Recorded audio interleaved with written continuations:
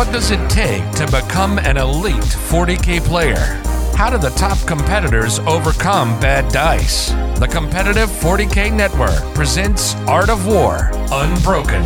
Insight into the game plans of the top players on the planet with your hosts, Blake Law and the Art of War coaches. Guys, a very sad disclaimer to this episode.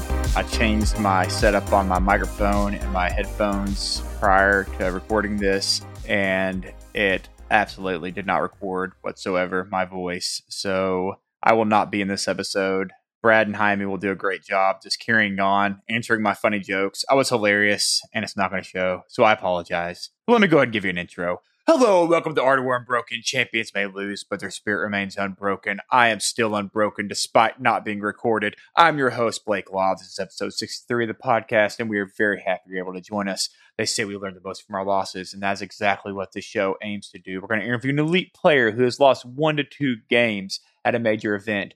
We're going to change the script this episode. We're going to interview someone who played a lot of practice games leading up to ATC, lost a couple, but ultimately went 6-0 at that event. And we're going to talk about how they learned from their mistakes in the practice games and how they applied that to their ATC this year. How often have you blamed the game on bad dice? I've done it. Brad's done it. I blame my mic daily for having bad dice. We're going to be talking about Tyranids and the practice games that our guest played into a multitude of different armies. Notably, we're going to talk about and hone in on his practice versus Sisters, which he saw as a hard matchup going into the event. Thanks for listening, everybody. Enjoy the episode, despite me not being in it. Now, this is part 1, so in this part, we'll be analyzing the game, talking about common mistakes, secondaries, target priority. Part 2 is available to subscribers at theartofwar40k.com. We'll be talking about the secondary choices. We'll be talking about the strategies, list adjustments, and the elite player mindset. My guest today is Brad. Take it away. We're going to talk a little bit about ATC, though. So, also, honey, where are you right now? This is a real question. I'm in Boston right now. Okay. I fly to London tomorrow. Yeah, we have to ask these questions because we don't know where in the world you might be. All over the place, man. No, I'm not. I didn't cut it.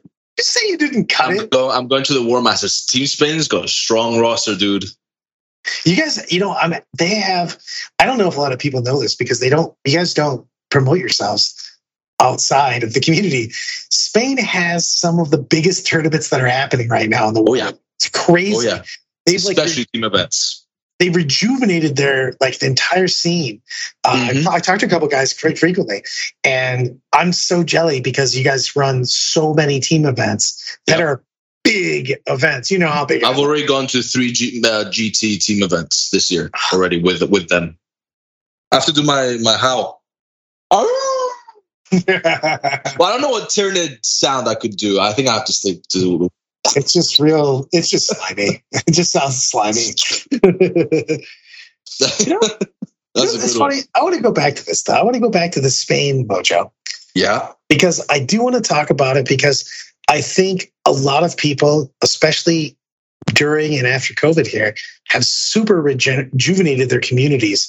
And there's a lot of young folk, Jaime included, that came out of the woodwork during these times. Like, if you look at WTC, a lot of teams have completely different rosters than you've seen in previous years. And a lot of communities are so much better. I'm telling you right now, I keep prepping the boys about this for when we're going. Oh, yeah. Guys, you don't know these people because they don't travel across the Atlantic to us. But there's so many big tournaments, so many way more team tournaments. And a lot of these communities, you're like, hey, this nation, oh, we beat them in the past. They weren't that good. Dude, things are so different right now. Completely different. It's a new slate for everybody, every team. It's because I'm going to the Warmasters. Yeah, I'm going to the Warmasters event, the singles tournament just before the team event. It's such a big deal because a lot of these nations have, including Spain right now, have these huge tournament, like the scene, the whole community is such a big deal right now. I mean, you go from them. I mean, a lot of the people in the UK and stuff, you have all these teams that have really slammed out games. And they're so much better than they used to be. And I feel like, I hope that we're not, but I feel that people like the internationally travel are taking I'm going to be fine. These guys used to not be that competitive, or there wasn't that many players. And now, like, it's so low key. You guys, I think, ran more big events than anybody else, except for I don't even know if you might have beat the States on this. Besides the States, I think like you ran more big events than anybody else though. I would agree. I don't actually know. I know that there's huge team events in Spain, especially Talavera, that happens closer to Christmas every year. It's a huge event. It's 800 players, 6-man teams. It's huge. Talavera.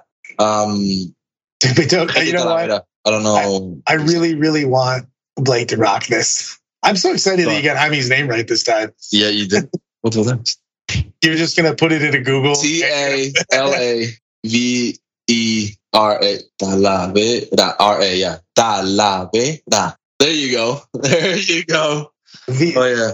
But it's a huge event. 800 players. It's so big. I think the community's like right now. I'm super excited to talk about everything we're going to talk about because I think there's more big communities than people realize. I love pulling them in, but also I think that the meta right now, and I'll fight you over this, I think the meta's in a great place right now, man. I agree. Let's talk about, one, that meta's good. I mean, we've got a couple passive secondaries and Necrons and Sisters, which feel a little bit wacky, but like it's still totally playable.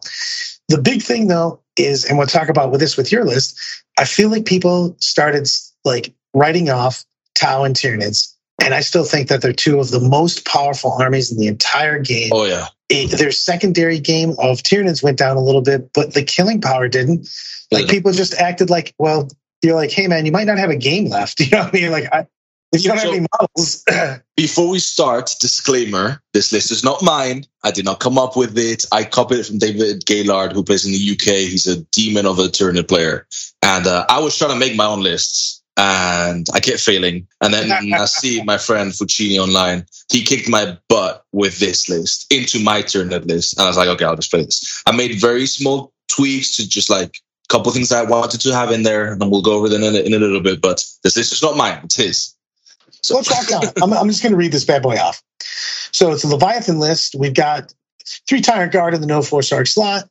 Broodlord, Neurothrope, Winged Hive Tyrant. Weird. He took the Reaper of Obliterax. I don't think anybody's taking off meta pick. Oh, it's super off meta. So we've got 3 units of warriors, 9, 9, and 3. 9, 8, 3. 9, 8, 3, sorry. And 1 unit has triple venom cannon. We've got a Lictor, 2 units of Zoanthropes, and 2 Harpies with the Stranglethorn cannons, not the upgrade. And they do have the Voracious ammunition. And 1 has the Synaptic enhancement, which I'm not going to lie, is one of the most, as a elf player right now, is one of the most terrifying things in the entire game. Because it lets them, they're synapse creatures. So he can literally go, the Neurothrope can literally boomerang a power from the backboard edge, basically, and sling it through Warrior's Hive Tyrant Harpy, and then they cast on my backboard edge. Yeah, the one that's good into Eldar is Neuroparasite. It's a power where if you roll over the toughness of the model, they take a mortal. So like your 10-man Hawk unit or whatever, it's just 10 dice, any 4+, you take a mortal. And it's unlimited range at that point. If you're within 12 inches of the Harpy, and if the Harpy is within Synapse, which is 12 inches from Synapse to Synapse, which is super easy to do, it's annoying. Really you all of a sudden you're like, who cast that? You're like, that dude back there. He's 60 inches away. You're like, yeah. You're like, can I deny it? Is your deny range 60? Then no. It's super annoying. Yeah. And then of course the Harpies are so scary. I'm sorry, but like people wrote them off too. I have no idea what people were thinking. Flyers are still in the same. I'm running them with Stranglethorn cannons instead of the heavy venom cannons because the heavy venom cannons are super expensive. And it's a low volume of shots. And like, yeah, they're still really good, but like there's so much I wanted to put into the list. I couldn't afford the heavy venom cannons. I can understand that. And the thing is that, man, the Harpies with the Stranglethorn cannons, the flyovers and the psychics they can just cause so much damage. And when you fly them over and you're on your opponent's side, they have to do something about it. They can't just like let them be there. So you know that you basically have a turn where the rest of your army's not getting shot as much because people have to deal with the Harpies.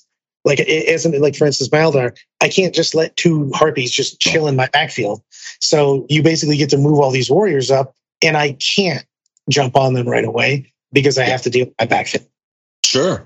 So this was practice for ATC, and I obviously had to practice against Sisters because Sisters were an army that everyone's team was going to have, just because they're a very good defender. They got really good secondaries. They play very passively. They're going to score the points, and they can still do a ton of damage.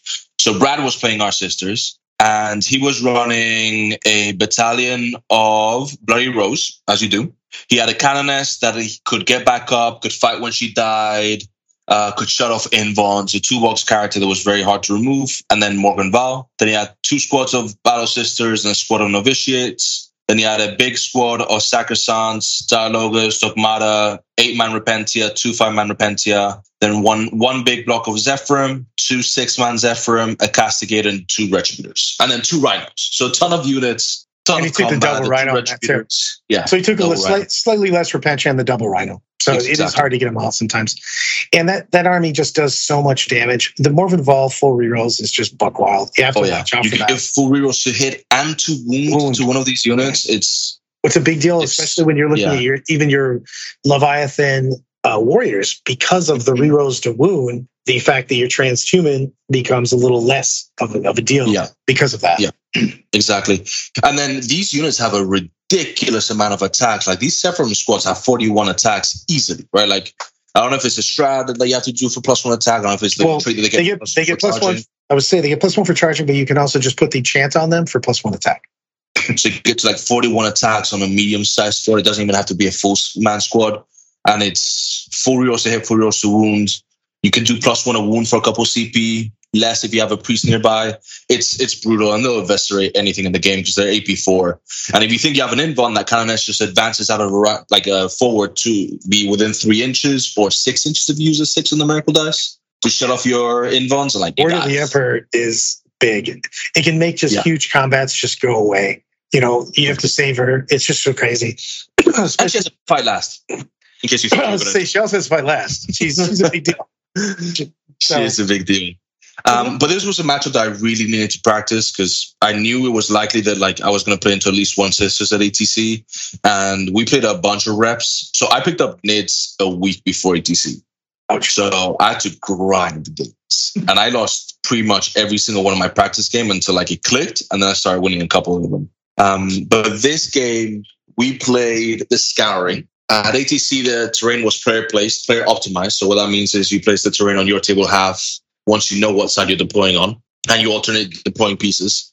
And terrain overall was decent at ATC. Like there were some gimmicky things that we were able to do with some of the big bases and so on. But overall, I'm going to throw this out here because I thought this is the weirdest shit ever. So at ATC, I wish they could see me because I'm definitely talking with my hands on this one. They had GW-sized base, like ruins, but they restricted you on your player placement because they were so big. They said you could only had to worry about the wall-to-wall when you were playing 4 and 6 inches. But the base actually is still obscuring. So you could touch, literally, you could tip to tip, just the tip. Yeah. And you could literally make giant blocking pieces of terrain. It was so wacky with that. It was wacky. And it was kind of silly, especially for some armies like Orcs. Damien loved doing it. He just moves up his army into the center of the board behind 2 huge pieces of obscuring terrain that are touching. So there is no way to shoot him. But you had to sacrifice a lot where the terrain went. But if you didn't care about terrain, if you didn't care about playing objectives, you just wanted to rush your opponent, it was ridiculous. But we didn't do that when we were doing the practices because we didn't know if it was actually really allowed or not. And we were playing the Scouring. And at this point, we were playing like 2 Sisters games, and Brad had like a perfect plan on how to eviscerate me. The biggest threat for the Sisters were the Harpies. So I've got 2 Harpies in the list. I don't know if we mentioned that or not. Yep. Oh yeah, we did. One has Voracious Ammunition, the other one has Synapse. The other thing about Synapse on the second Harpy is it gives the other one imperatives. Imperatives only work if you're within 6 inches of something that has Synapse. So those Harpies have to fly around together. By the way, if you play against Tyranids, kill the one that has Synapse first, because then the other one loses the invuln. Huge deal when you're shooting at a -1 to be hit, transhuman, 4-up invuln fly. Like it's a pretty big deal. But the big thing is that you lose defensive power on the other Harpy. Yeah. So whenever you're playing against Tyranids, find which unit is the linchpin for the Synapse chains. And you can, if you kill that unit, the units around it lose Synapse, which is huge when you're trying to kill Terminus because they have so many buffs that go through Synapse. It's ridiculous.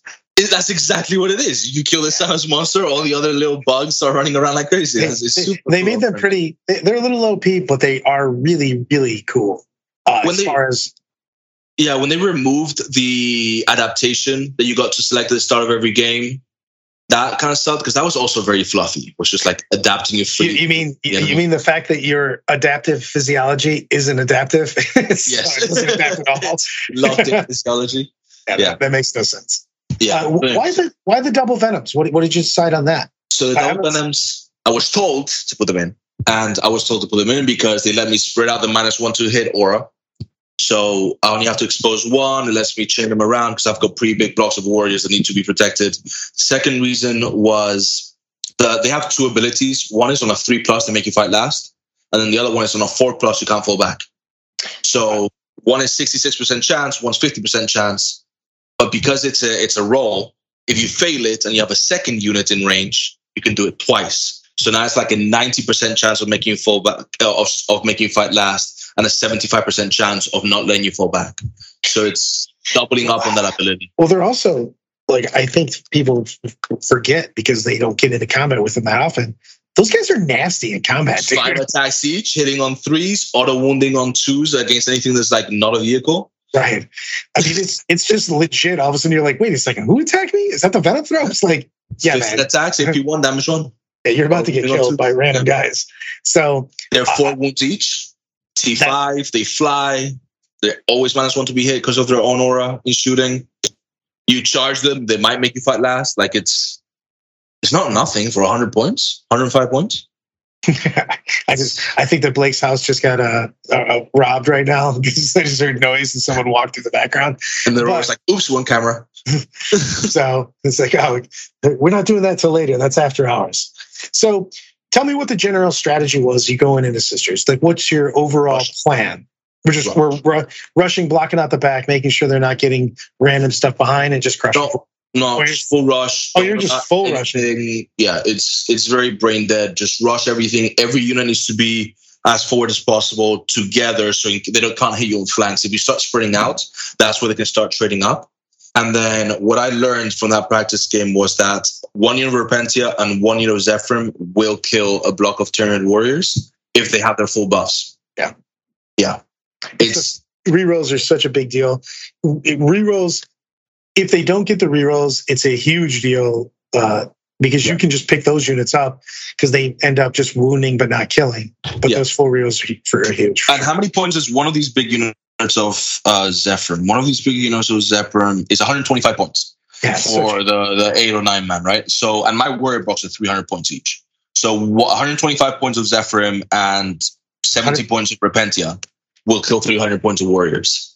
And what I learned from that matchup was I have to whittle down all those units as fast as possible because then the rerolls and the strats aren't worth it or as efficient. You can't let them have 41 to 51 attacks with full buffs. Like if they've got 20, it no longer kills as much. And that makes a huge difference. So tell me about this Lictor. Why not like just a double Biovore or something? Banners. He moves 10 inches. He can move to the center objective. The center objective is over 6 inches from deployment zones, always. So you need something that moves at least 7 inches, and he was the cheapest thing. He has an ability where if he's in terrain, he can't be shot unless you're within 12 inches. 12 inches, yeah. He can hold an objective. He goes up. He has a 5-up in one, -1 to be hit. He's damage 2, high AP. He's a really good stat line for a single model. I actually like him. I like him still. I think he's underrated. A lot of people bitches. He didn't get any worse. It's just everybody's like, oh, he can't R&D anymore. I'm like, but he can do a bunch of other stuff. Yeah. So like, you never R&D with this list. You never engage. You do. The secondaries that I always took were banners, interrogate. Even if they had psychers, I took it against Thousand Suns when they had the 369 because it cost them a CP. I did banners, interrogate, and then whatever my opponent gave up, either no prisoners or assassinate, something like that. I see it. I mean, banners is just an auto, but you basically banner psychic and something else for Tyranids. Yeah, it's that's the funny thing is that the army is still crazy. Like the damage output of this, I think people forget when 8 or 9 warriors hit you, shit goes sideways. Oh yeah, these are 4 attacks each. You spend +1 CP for +1 attack. go to 5 attacks, hitting on 2s with direct guidance is the one trait I have on the Tyrant. Rerolling 1s because of the Tyrant, and then Strength 8, AP2. The Broodlord gives me extra AP on 6s to wound, and they're all damage too, right? So it's such a lot of freaking attacks. And 9, 8, and 3. Oh yeah, and they can take a hit as well. Plus you have... Yeah, so we were talking about it before. It was we were playing on the Scouring, and for me, this mission's really good because all the objectives are very close together. He has to move up. There's nothing in his backfield that he can hold and score for primary. I've got a huge obsec advantage because my warrior bricks is so big and my bases are so big. I can block off the entire objective, right? And he only has 3 obsec squads, and because everything's so close together, I'm going to advance forward and I'm going to be able to hit all those objectives on turn 2. So I think I went first. I advanced everything forward. I used the Harpies to chip some models here and there. I focused on Repentia, which was a mistake. The Repentia are irrelevant. You have to kill the Zephyrim. They're the ones with the volume of attacks. They're the ones with strats. They're the ones that move 12 inches and can hit your flanks. The Repentia just hit whatever's in front of them, and you can control what they can hit. So turn 1, my Tiger priority was wrong. And then I advanced turn 1 forward, everything in the open. Doesn't matter. You can shoot with Retributors. They're also inefficient into hitting on 4s, winning on 4s. -1 damage, 5 Finno Pain, 5 up in 1, 5 Finno Pain. It's almost irrelevant shooting, right? So the only thing that matters is their combat. And then what he did on his turn 1 is on one side, he moved a block of the Sacrosancts with the Fight Last Canoness. And he just did a little pedaled formation where you have the Canoness in the middle. She can make any one Fight Last that comes in. And then on the other side, he put a couple squads of Repentia and some OPSEC. And I make the mistake of going to the Sacrosancts when they're in cover and they can use their -1 to be hit shields. If I don't have full buffs in that squad, I didn't do the math, and it turns out that you bounce off them just because they're really freaking hard to kill. Invons, right? -1 to be hit. It's a lot of models. And on the other side, it was fine. I just cleared that objective. But I left too many gaps in my lines for those fast-moving 12-inch Zephyrim to hit my weak spots, and I lost the game on turn 2 because I was rushing the wrong places and leaving gaps that I didn't see, and I didn't think he was going to go for. Because again, stand down. Do what? No, not enough. No, you're fine. No, we started talking, but we sidetracked. Yeah, we literally, yeah. I was here on a with no adult supervision, so of course I sidetracked. Yeah. So which turn? After turn 2. So I'd gone in, I bounced off the Sacrosancts, and the other objective was fine. I exposed a bunch of holes where he could send a Zephyrim into my warrior brick, as well as engage the other one, make it fight last, send Val in, all the little characters that do a decent amount of damage once you start activating with all of them where I can't interrupt. And he went into turn 2, and the big squad of Zephyrim going to my warrior brick with full buffs hurt a lot. And I didn't expect that because I hadn't chipped at them. I had a couple opportunities to chip. I was killing Repentia because I thought I didn't want to charge them and then fighting on death. But if they don't have full rerolls, they don't have their buffs, they're not that dangerous into warriors. Well, they're both. The thing is you have to pop the strat at least for them because they are doing 2 damage on the Repentia, and they do have a crap ton of attacks. Sure. Depending on who gets the buff, of course. Sure, but if I charge in, I can have another squad like the Venoms, tag multiple Repentia, have the warriors on one end, and I can control how many can fight, right? So that's something in my control. What I can't control is what he does in his turn, and it really hurt when he went in. And he extends so far out too, especially with the fact that the 12-inch move, plus, of course, Miracle Dice possibly making a 12-inch charge. He can get basically wherever he wants. Yeah. The funny thing is the Venoms are actually disgusting against the Repentia. Mm-hmm. They're really good. They do because they have basically no save and then a Finno Pain. Mm-hmm. So you just can effectively pick the whole squad up. They fight on depth, they'll kill the Venoms, but still, they kill the Venoms, so what? Or if even they might not even kill the Venoms, right? They're 2 wounds each, T5. Damn. Yeah. And the Venoms also, when they make you fight last, you take a mortal. So that kills the Repentia. I should say, they kills the Repentia also. In a different phase too. In a different phase. Yeah. So those Venoms are great. But in that game, I just didn't expect for things to go wrong so fast. And that wasn't the first time I played against Sisters. I know exactly what they can do when they turn up their power. But when you're playing super aggressive, you forget about your defense, if you know what I mean? You forget what, you need screens, who needs to be protected, where your gaps. I had Venoms, Warriors, and a 3-inch gap in between both Venoms where you could just go right into the Warriors. And I was like, well, that's unfortunate. It's like, Like you just hear open door policy there. Yeah. So that was. And it's like, just come in. You can't kill me. Tell me about how you felt with just having the one Hive Tyrant. Now, for anybody listening on this, the new after the balance state updates, they said that a Hive Tyrant had to be your Warlord, and if you lose your Warlord, you don't get Synaptic Imperatives anymore, which are a huge deal to the army. You're running one Hive Tyrant, so that means he has to be your only Warlord. He is a monster, but being a monster sometimes gets you killed. Did you have any problems with that over the course of ATC? Yeah, a ton. I lost them, I think, 4 out of the 6 games.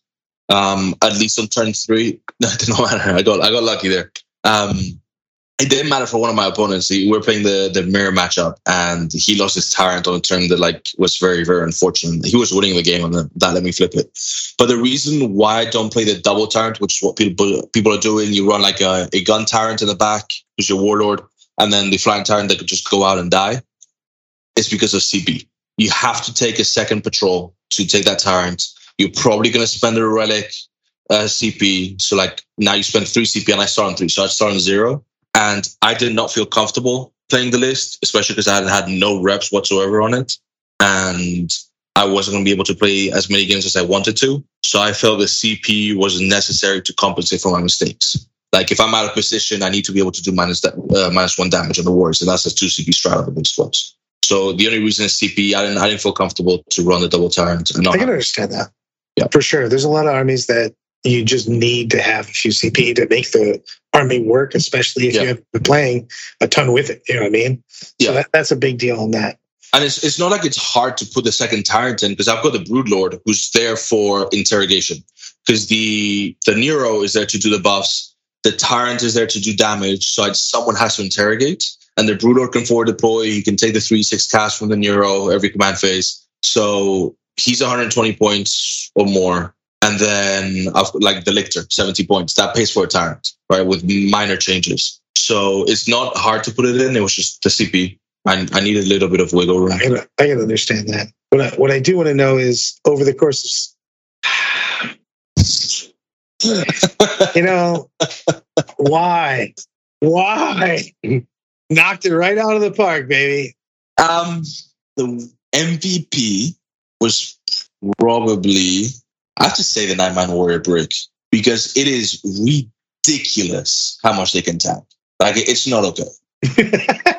These things are -1 to be hit, transhuman, -1 damage, 5 up invuln, 5 up phenopen.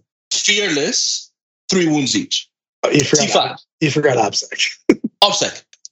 Just in case you were wondering. Just in case, right? I have killed 8 before and just went, so you're still taking my objective, huh? Awesome. It's like they're not running away. Yeah. They maintain synapse. It's so insane because they shoot very well, because 6 of them have Death Spitters, which is strength 5, AP 2, damage 1. And then 3 of them have Venom Cannons, which are 8 -3/2, D3 shots each. It's a huge volume of shots that you're putting out for that. They move 7 inches with adrenal glands. You advance them. You always CP reroll the advance. You need a 4+. You need to move as fast as possible. That's one of the reasons why I want CP. A 1-inch advance can really, really hurt, right? You need to be as far forward as possible. So you advance forward. You cast Onslaught. So now they ignore the penalty for advancing. They shoot you with their 20-something shots, and then their 3d3 heavy Venom Cannon shots, and then they charge you. And then you can't kill them, and then they charge you again. It's so much. And then for the chopping block, probably either the Broodlord or the Lictor, but a second Psychic has to come in. So what you could do is drop the Broodlord, put another Neuro in, because then I don't have to spend a CP on having the double 3/6 cast, because each Neuro already comes with it. And then that could be one variation for a Psyker, or you put the Tyrant in with the relic of heavy Venom Cannon, which is damage 5 for Chad Gullet, baby. Yeah, sure. He's really cool. Just because now you can threaten the knight at range. He can't be shot as long as he's within 3 of the Tyrant guard. He's a warlord. He can still interrogate at 24 inches, right? And he ends up being there for part of the game anyways. Yeah. Effectively 2 turns, he's going to be just randomly in interrogation and shooting range in the first place. Really? And he's still T8. He's still a 4-up invuln. I think he has a 2-up armor. 2-up armor save. 2-up armor save. Yeah, like he's not easy to kill, right? Like he ain't trying to hear that. Say no, absolutely not. But I just dropping the lictor makes me uncomfortable because I did struggle to plant banners. But it doesn't matter if you table your opponent; just plant banners on their objectives, right? Like, like I don't know. I got to play more games, and I haven't played any more since ATC, just because I've got to paint. I borrowed a lot of Price's models, and now I have to build and paint my own. So I'm looking at them right now. I'm half-assed painted models for WTC. No, he's a guy from Atlanta. He's played Tyranids for longer than I've been alive, and Well, it's not that hard. You're not very old. No. It's a baby. It's definitely hard. I could get behind that sticker right there.